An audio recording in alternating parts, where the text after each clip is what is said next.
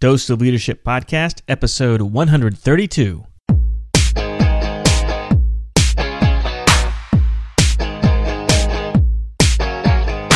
Welcome to another episode of the Dose of Leadership Podcast, the show that brings you inspiring and educational interviews with today's most relevant and motivating leaders. Each episode is dedicated to highlight real-life leadership and influence experts who dedicate their lives to the pursuit of the truth, common sense, and courageous leadership.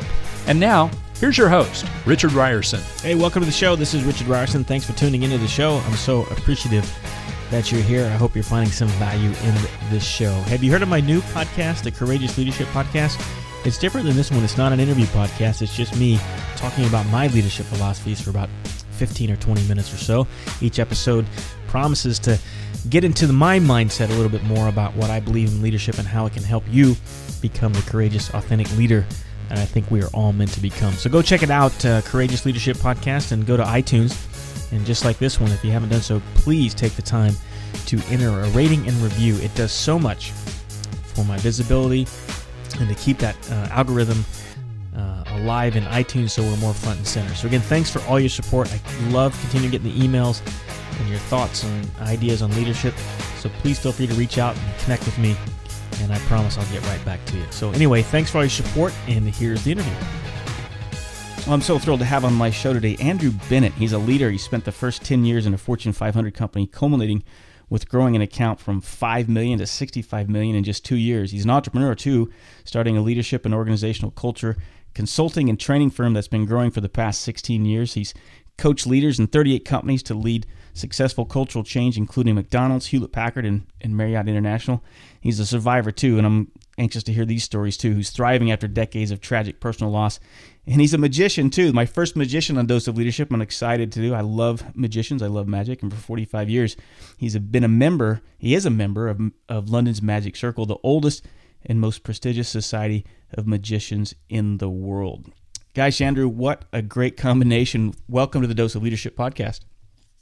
Thanks so much, Richard. It's great to be here. I really am honored. Well, I'm excited to talk to you. So I said a little bit, kind of some of your highlights in your bio. Tell us a little bit more about yourself. Who is Andrew Bennett, and why are you so passionate about leadership?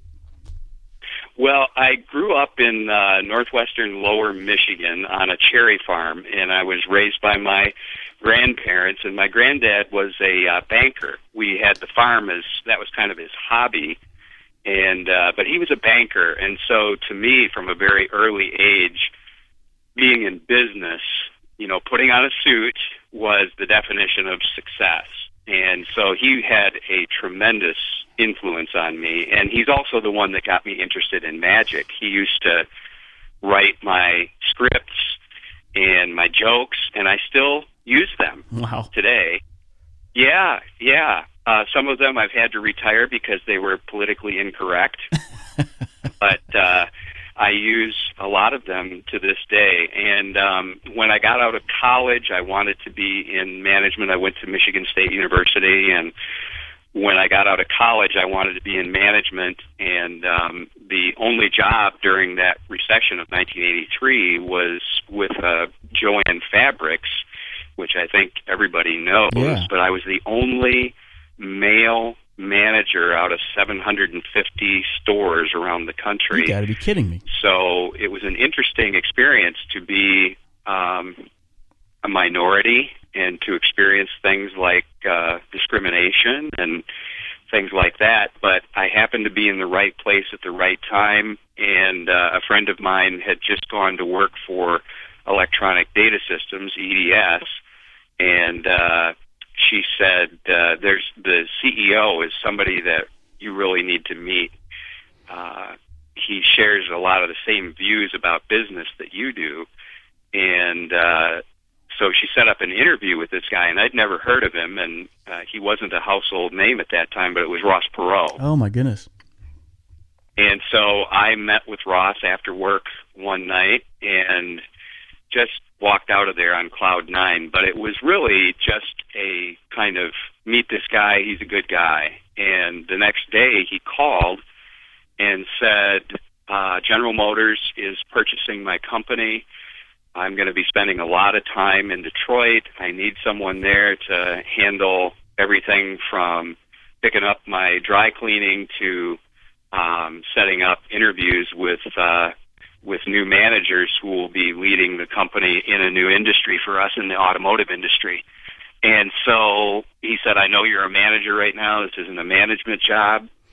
But if you're interested, I really felt like we got along and the job's there. So I didn't even think for a moment about it and did that and spent my first 6 months at EDS with Ross. And it was an amazing experience. And then he kind of shepherded me through the company, and about every 2 years I'd get a new assignment. And Wow.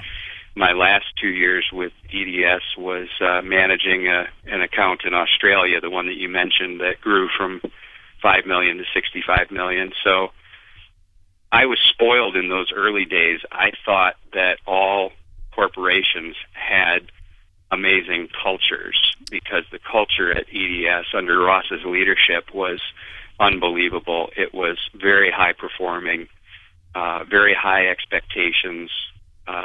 You had to have a very strong work ethic, but it was also this incredibly inspiring, supportive environment where you just knew everybody had your back, and it felt like we were part of this cause that had meaning.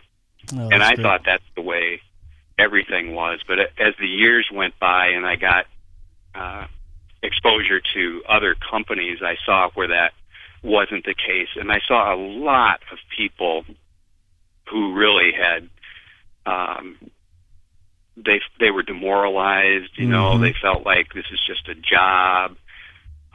People weren't inspired in their work, and that's when I started becoming fascinated about leadership and the difference that it can make in people's lives. And because of all the personal loss that I've had in my life, things, you know, the deeper questions, more existential questions about what's this all about were kind of accelerated in my life. Right. I kind of wondered what things are all about in my 20s. I had a midlife crisis in my 20s, and so the idea that you would just put your life on hold or tolerate your life for 40 plus hours a week really felt criminal to me, and I wanted to spend my life creating environments where people could really feel that passion and like what they were doing mattered, and the collegiality and just all the good stuff that I think business can be. So, well, what a great training ground! You know, it resonates with me, and I love hearing stories about that. Where, you know, because organizations, I think the majority of organizations out there, they're on autopilot. They're very bureaucratic. They're kind of mired in mediocrity, in my opinion. And I understand completely because I can relate coming from the Marine Corps, where you are in an organization that you're part of something bigger than yourself, something special. You're reminded about it every day. You get used to that. And when I got out, I experienced the same thing. I just assumed businesses who are entrepreneurial and successful had unique cultures like that too. And you're right, it's not necessarily the case. But, you know, what a blessing for you to be exposed to that at such a young age in your career, to kind of see what it should be like. You know what I mean? it was, you know, I really, I think there's been a lot. I've worked very hard, and you know, there's been a lot of things. I've developed skills and things like that. But I've also been very, very lucky. I mean, meeting Ross was just a right place at the right time kind of thing. I really am grateful for that. And I'm thinking about a comment that you made about companies on autopilot, and I've come to start referring to that as surviving versus thriving. Yeah, that's a good way to put it. Yeah, and I want to work with leaders who want to thrive and want to create environments where their people thrive. Because, I mean, there is you still have to grow the company, you have to run the business and everything, but I think that the way a company thrives is if you develop people who are really thriving, and that means on a personal level. So, yeah. Yeah, a couple things ran through my head, but I want to go back to what talking about the loss. I'm going through a mastermind group right now, facilitating, where we're talking specifically about that really what separates successful leaders, or even just people in life in general, is how you deal, because we're all going to deal with loss, and some more tragic than others. But how we rebound from that is really the difference, and how we choose to deal with it can be very impactful and very fruitful in the long run. Talk to me about that, kind of the tragic losses you faced with, and even, as you said, your midlife crisis you had in your 20s, and how that kind of transformed to where you are today. Yeah, sure. And I do talk about this a lot in my work. I don't talk about it in my presentations, every presentation, because it's not appropriate in every presentation, but I'm finding that more and more organizations are wanting me to talk about the personal story, because there's a growing valuing of this idea of authenticity and the power that being genuine and vulnerable and transparent has. So, I think one way that that we've looked at navigating adversity in the leadership world has been, how do you bounce back from that? And I've had so much adversity that I've kind of looked at it from a meta level, like from a higher level of not just how do you bounce back from it, but how does it actually make you extremely strong? Right. Because through my losses, I lost hope, and that's the worst thing in the world. It's kind of like your health. You take it for granted, and when you get sick, suddenly your health becomes number one, and everything else just drops to the, it's just, if you don't have your health, you don't have anything. And the same thing is true with hope. And if you lose hope, it's a terrible thing. And I think there's a lot of lost hope in the world, and I don't think I'm being melodramatic. I think there's a lost hope in the world and in the business world. I think it's been declining for a long time. And so I think one of the most powerful things a leader can do is to create a sense of hope in people in the organization. The losses that I experienced when I was 3 years old, my mother and my sister were killed by a drunk driver. And so my father took me to live with my mother's parents. And we all lived there. I had an older brother, and have an older brother. And so my father, my older brother, and I lived with my mother's parents for about a year. And my father remarried and took my brother, and they kind of went off to start a new family. And I stayed behind. Wow. And I think my father, I think, did that intentionally. I think he loved my mother's parents so much that he knew how important I was to, providing solace to them and to giving them a reason to keep going, because they were devastated by the loss of their daughter and granddaughter. But my father wasn't involved in my life. He kind of started his new family. My hometown, very, very small hometown of 421 people, Beulah, Michigan. And he was in the same town, but really wasn't involved in my life. So I essentially, in a year of time, lost my mother, my father, and my sister. Wow.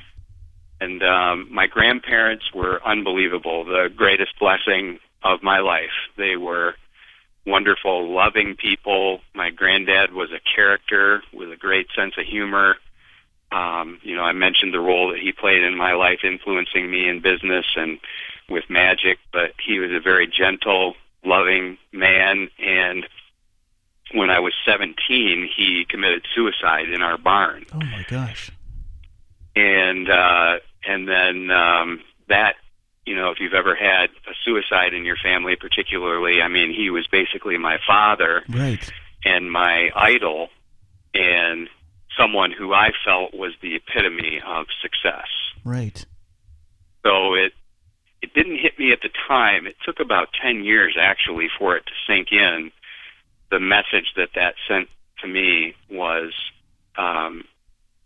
kind of what's it all about if you're a hero who you think has everything going for him, has such a bleak outlook that he chooses to check out. Right. What does that say about life? And so that was kind of had a big impact on me in this whole issue of hope. I think the flame started to go out then. A number of years go by, and my grandmother was still alive, but then she developed spinal myelitis, and so when I was 24 years old, she became a quadriplegic and spent the last 9 months of her life literally gasping for air every single breath she took through a tracheotomy. And I would go after work and stay with her, and she was hospitalized. She was in intensive care for those 9 months, and so she died in 1985. So by the time I was 23, I had lost my entire family. Wow. So then a number of years later, I saved my money, built a dream house. Shortly after moving into the dream house, I became very ill, developed irritable bowel syndrome, lost 40 pounds, and come to find out the house was infected with toxic mold. So the house was condemned. I lost everything I had invested in it. Wow. Had to sue the builder to get him to take any action on it, and he had deeper pockets than I did. I eventually had to throw in the towel. I depleted all my funds to pursue the case, went bankrupt, and moved into an apartment to start over. I was living on the third floor of a 3-story apartment building, and one afternoon, a thunderstorm rolled through the area and struck the roof, started a fire. Eventually, the roof collapsed on my apartment and destroyed everything that I had remaining. So in about a 3-month time period, I'd lost everything materially and everything financially. Oh, my gosh, Andrew. It's unbelievable, isn't it? Yes. Shortly after that, one of my clients sent me an email, and it started out, it said, "Dear Job."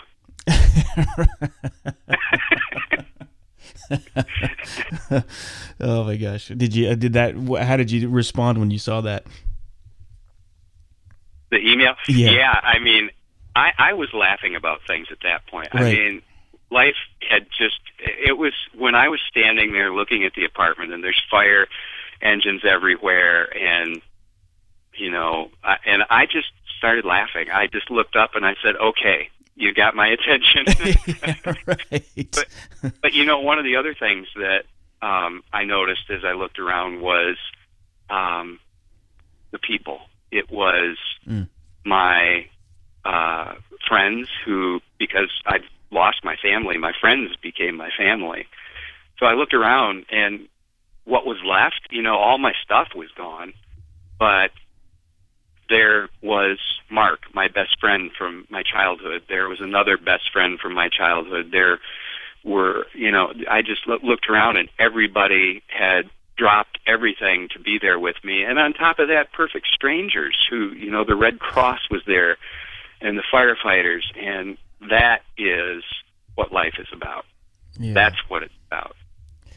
So was that the beginning? Was when you started having hope, or was that the turnaround point, or had you talked about you'd started losing hope, which is a terrible place to be? When did it start turning around for you? Well, I think there were two factors that really took the bite out of the hope. I always just thought of it as this light that burned in my heart. I always felt like, even though when these things were happening, the flame was still going, but it actually went out as a result of my grandfather's suicide kind of catching up to me, and the loss of my home, and the bitter disappointment of a legal system that I thought would protect me, that I thought, would serve justice, that we'll get this fixed. And so the combination of those things really kind of doused the flame. And so I went through pretty severe depression. And the turning point came when I went back. I went up north in northern Michigan to do some writing. And I was staying at my best friend's father's home, who was gone for the winter, and I sat there looking out at the lake, and I started writing about my grandfather's suicide. And I went over to the farm where I grew up, and I knocked on the door, and the old guy that bought the farm from us, was in his 90s, an old Latvian guy, answered the door, and I said, I'd like to walk around the farm. I grew up here. I'd like to walk around the farm if that's okay with you. And he said, well, I'll walk around with you. So we went down by the barn, and there's this beautiful, magnificent elm tree down by our barn. And he stood underneath it. He spread his arms, and he said, this is my church. And the interesting thing about that is that it's an elm tree. And in the Great Lakes region, elm trees were pretty much wiped out in the 70s, Dutch elm disease. Right. Yet this elm tree still lives. And so it was kind of a mystery when we were growing up, when I was growing up. There was a chain that grew out of this tree. The farmer that had owned the farm before us kept a bull chained to this tree, and it would walk circles around the tree, and it was like a chainsaw. And it dug a trench. And when they left, they cut the chain, but they left it hanging around the tree, and the tree grew around it. So when I was a little boy, the links of the chain were literally hanging out of the tree, and I would take friends down there, and it was kind of this magical tree. And because we had a cherry farm, every summer the agronomists from Michigan State University used to have to do a census of cherry trees in northern Michigan. It's the largest cherry growing region in the country. So they'd come up and they'd count trees. They'd go down to our farm. They'd literally walk down into the orchard, and they would always walk by that elm tree, and they would say, how the heck is that tree still alive? Huh. And so one year they called my grandmother, and they said, can we come up and take a core sample from your tree to see if we can get to the bottom of this? And she agreed, and so they did, and they came back, and they found out that the reason the tree had lived was it had an off-the-charts amount of iron in it. So when I walked down to the tree with this old Latvian guy that day, I'm standing there looking at this tree, and you can still see the scar on it. You can see where the bark from above meets the bark from below, and it kind of sticks out. You can still see that scar. And so I'm standing there looking at this tree, and I remembered that story, and the barn where Grandpa killed himself is right behind me. And, and it felt like this looming presence, like somebody very sinister standing behind me, breathing down my neck, and I'm looking at the tree. I see the scar, and suddenly something clicked, and I realized that scar saved that tree. And maybe our scars are what save us. Maybe our scars are what gives us life. And it's not only is this tree still alive, but I mean, like I said, it's magnificent, and it far overshadows the barn. So that place of sadness and darkness and everything is just overshadowed by this tree that thrives, and it survived because it has a scar. And so that's when everything shifted, and I started to think about what is the gift of all this suffering.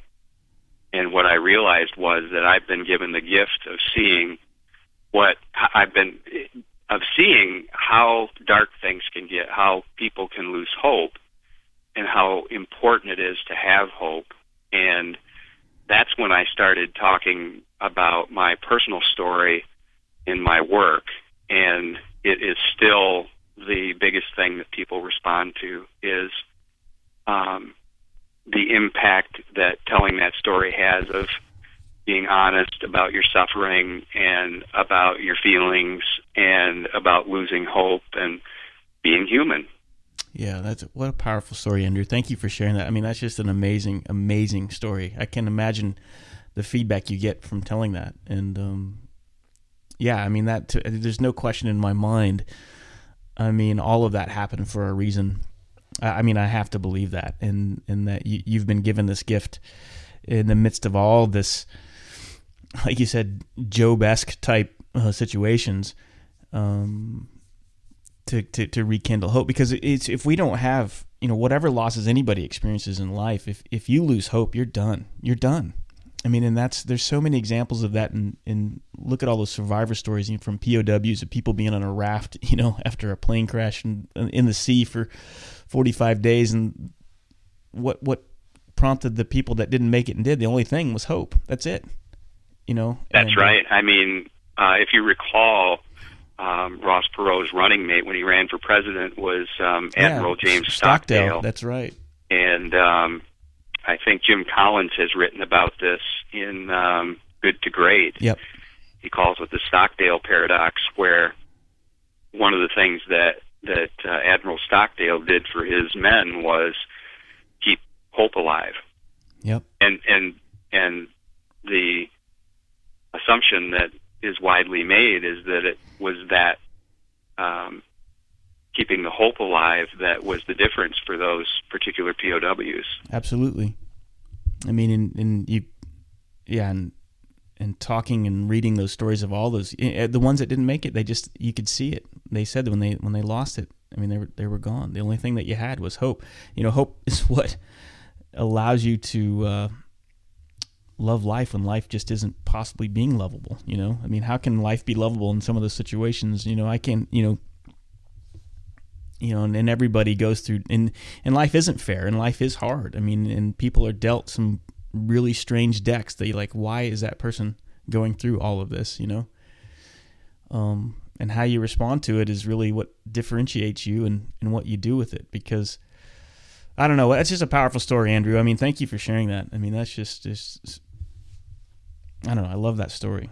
I just love it. Well, I think it's important to show your humanity, to share that. I do it because I kind of have to, because I crave a authentic connection with people. Yes. So there's a personal driver in it, but again, I've just seen how helpful it is to other people. And like you said earlier, Richard, adversity is relative. Mine's dramatic and all of that, but we all have our adversity, and it feels just the same. You're absolutely right. It's painful, yep. And unfortunately, it's not something that has been okay to show or talk about in the business world in particular, because that might show that I'm weak. Yeah. And I hope that's changing, though. I didn't mean to cut you off, but I hope that's changing, though. I mean, I'm curious to what you think about that, because there's such tremendous strength and vulnerability. Not that you're up there, necessarily crying and showing. That's what people equate to. There's a difference. You have to. I don't know. There's a great deal of strength and confidence in being vulnerable and authentic, I think. Yeah, it is. I believe it is changing. I have been surprised at, in particular, last year I worked with a major government contractor that everybody knows the name. It wouldn't be appropriate for me to share, but I was really surprised that that's what they wanted me to talk about, was this idea of being transparent and talking about the struggles that you have, and my assumption was that this large government contractor was just this cold, unfeeling, command and control kind of environment, and I was very encouraged to see that there. And there are a number of other companies that people are starting to see that when leaders show that they're human, that they make mistakes, that they struggle to manage a positive attitude, that when leaders do that, it allows them to voice their own concerns, to be transparent about it, and it disarms that block. Yeah. Because managing that block of keeping it inside, it creates a block to creativity. It creates a block to effective thinking. And when you feel open to sharing your adversity, it invites other people to help out and to really get to the bottom of things that, a lot of those kinds of things are sticking points that hold us back. And if we don't get them out there, they just continue to kind of fester.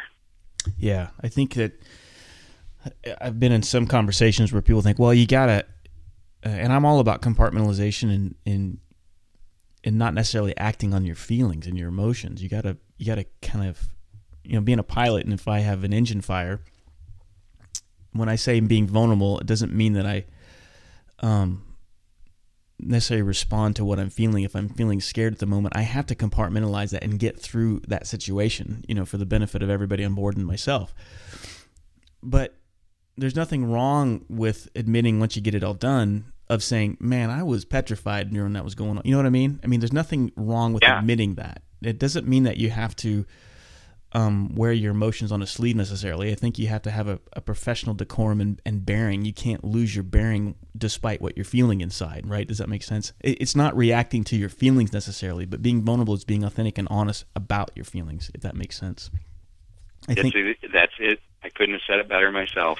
Yeah, I just think there's a differentiator, And I think people, especially leaders, I think one of the biggest mistakes they can make, especially when they're in a crisis situation, or even not even a crisis, but we just don't know what the next course of action is. And then everybody kind of looks at you, and you're sitting at the end of the table and like, what next, boss? And I think people they lose it when they sit and they're trying to bluff their way through it. And I think there's great strength and power if they would just say, you know what, guys, I'm at a loss here. What do we do? And I'm feeling a little scared right now about what the next step should be. But I know we're going to get through this. That's when you get, as a leader, your responsibility to kind of exert that that confidence of suspending the belief of how it's going to get done. You just know it's going to get done. I think people look for leaders for that, and instead of looking for a solution right away, if that makes sense. I think that's where leaders miss the boat. They think they need to have the answer when all those eyeballs come on them. And really what they're looking for is like, this is not going to be easy, but I know we're going to get through it instead. I don't know. What do you think about that? Does that make sense? Yeah, what I've seen is that really great leaders in those cases are transparent about that, and what they do is they fan the hope flame, which is to come back to the reason that our company exists, to anchor everybody in the purpose and to get people reconnected with the important value that our products and services provide to people. So, because if you don't have the answers, that can start you down a rat hole that's negative, and you're stuck, whereas the great leaders that I've seen will say, I don't know what the answer is, but remember, here's what we're all about, Here's what we're trying to create, and let's figure it out. So it gets everybody kind of focused on something that's exciting and inspiring, and then you can start to problem solve for something creative versus being lost and spiraling down into doubt and confusion. Yeah, and I think what I've seen, I love how you said that, because it goes to I think the leader's job is focusing on the intent, the intended outcome, reminding people why we exist and what we're trying to do here. Remember, folks, this is what we're trying to do. And I love that. And what you see a lot of times, or what I've seen anyway, is the leaders feel like they have to do something, so they almost go into planning mode. They kind of take themselves a step down the chain, and they start getting more detailed plan. Essentially, making what other people should be doing, you're kind of getting in their way, I guess, and you're kind of making them less effective. And essentially, if you start planning and detailed planning, that's what I see, and I think that's kind of the death knell, the death spiral, I think, of mediocrity. When the top level leaders are in the trenches planning, I think that's a big red flag for me. And you're right; it is like a reaction, but it's not leading. Right. That's planning and things like that are managing, and you need both, of course. But particularly in times where you don't know the answers, leadership is required. And, I think one of the important things about leadership is being conscious of when your activity is creative and when it's reactive. Yeah. Yeah, I like that. I'd be remiss, we haven't even talked about this, but how, I love magic. I've always, I had the magic kit when I was a kid too. And anytime I see some of these great illusionists on TV, these specials on A&E or whatever, I'm always transfixed watching them. So why how do you equate magic and leadership? I'm curious about that. Yeah, it's been a really wonderful experience. When I was a kid doing magic, I had my own TV show in our local town, and I was really into magic. Great. I did a lot of shows. I was making pretty good money as a 14-year-old kid. That's awesome. And but when I got into college, I kind of became disillusioned, no pun intended, with magic, because I kind of thought, you pull a rabbit out of a hat, so what? Why would anybody, if they had real magic powers, why would they pull a rabbit out of a hat? So, again, it was kind of that existential thing of what's the point? So I kind of got away from magic as I considered myself a part-time professional because I was a full-time student. So I kind of got away from it. And then when I graduated and got into business and I was working for Ross, I did magic at the office holiday party. And Ross came up to me afterwards, and he said, "Andy, that's real clever how you do that magic. That is something. Whenever you do a business presentation, you need to start building magic into it." And so that was the kind of the challenge. That was the start of it. And I started using magic. And he said, it can't be gratuitous. It's not like, I'm going to do a business presentation, but first a card trick. Right. He said it needs to be relevant. And so I'll never forget the first time I did it. He had me, I was 23 years old, and he had me do a presentation to the General Motors Board of Directors, of which he had been made a member. And it was about 2 different communication platforms that they had in GM and EDS. And anyway, I started doing my magic trick, and I looked around the table, and I just thought, oh no, what have I done? Because the body language was just terrible. I think people were thinking, where's this kid? What is he trying to be clever? And then I got to the moment of magic, and everybody the room just erupted positively. Like they were like little kids. And I look back at Ross, and he's just smiling and shaking his head up and down, kind of like, I told you. So I've worked at that for 30 years, building it into my presentations, and it's gotten to the point where now it's it's the framework for how I share leadership principles with people. I've built a model around the three magic acts of appear, disappear, and restore, because those are, I think, the three acts that constitute transformation. If we want to change our company, if we want to change our personal life, there are things we need to make appear, there are things we need to make disappear, and there are things that need to be restored. And that really resonates with a lot of people. I had a client recently that's a Fortune 100 company that's a household name around the world. And they had a leadership conference and brought their executives together from around the world. And they structured their entire conference around that model. It was 3 days. First day, they focused on what is it we need to make appear. The second day, what do we need to make disappear. And the third day, what do we need to restore. And so I share principles of magic, kind of like insights into leadership and innovation from the world of magic that will help people make things appear, disappear, and be restored with greater speed and greater simplicity. So it's really amazing how it works. And there's something that goes on when people are watching the magic that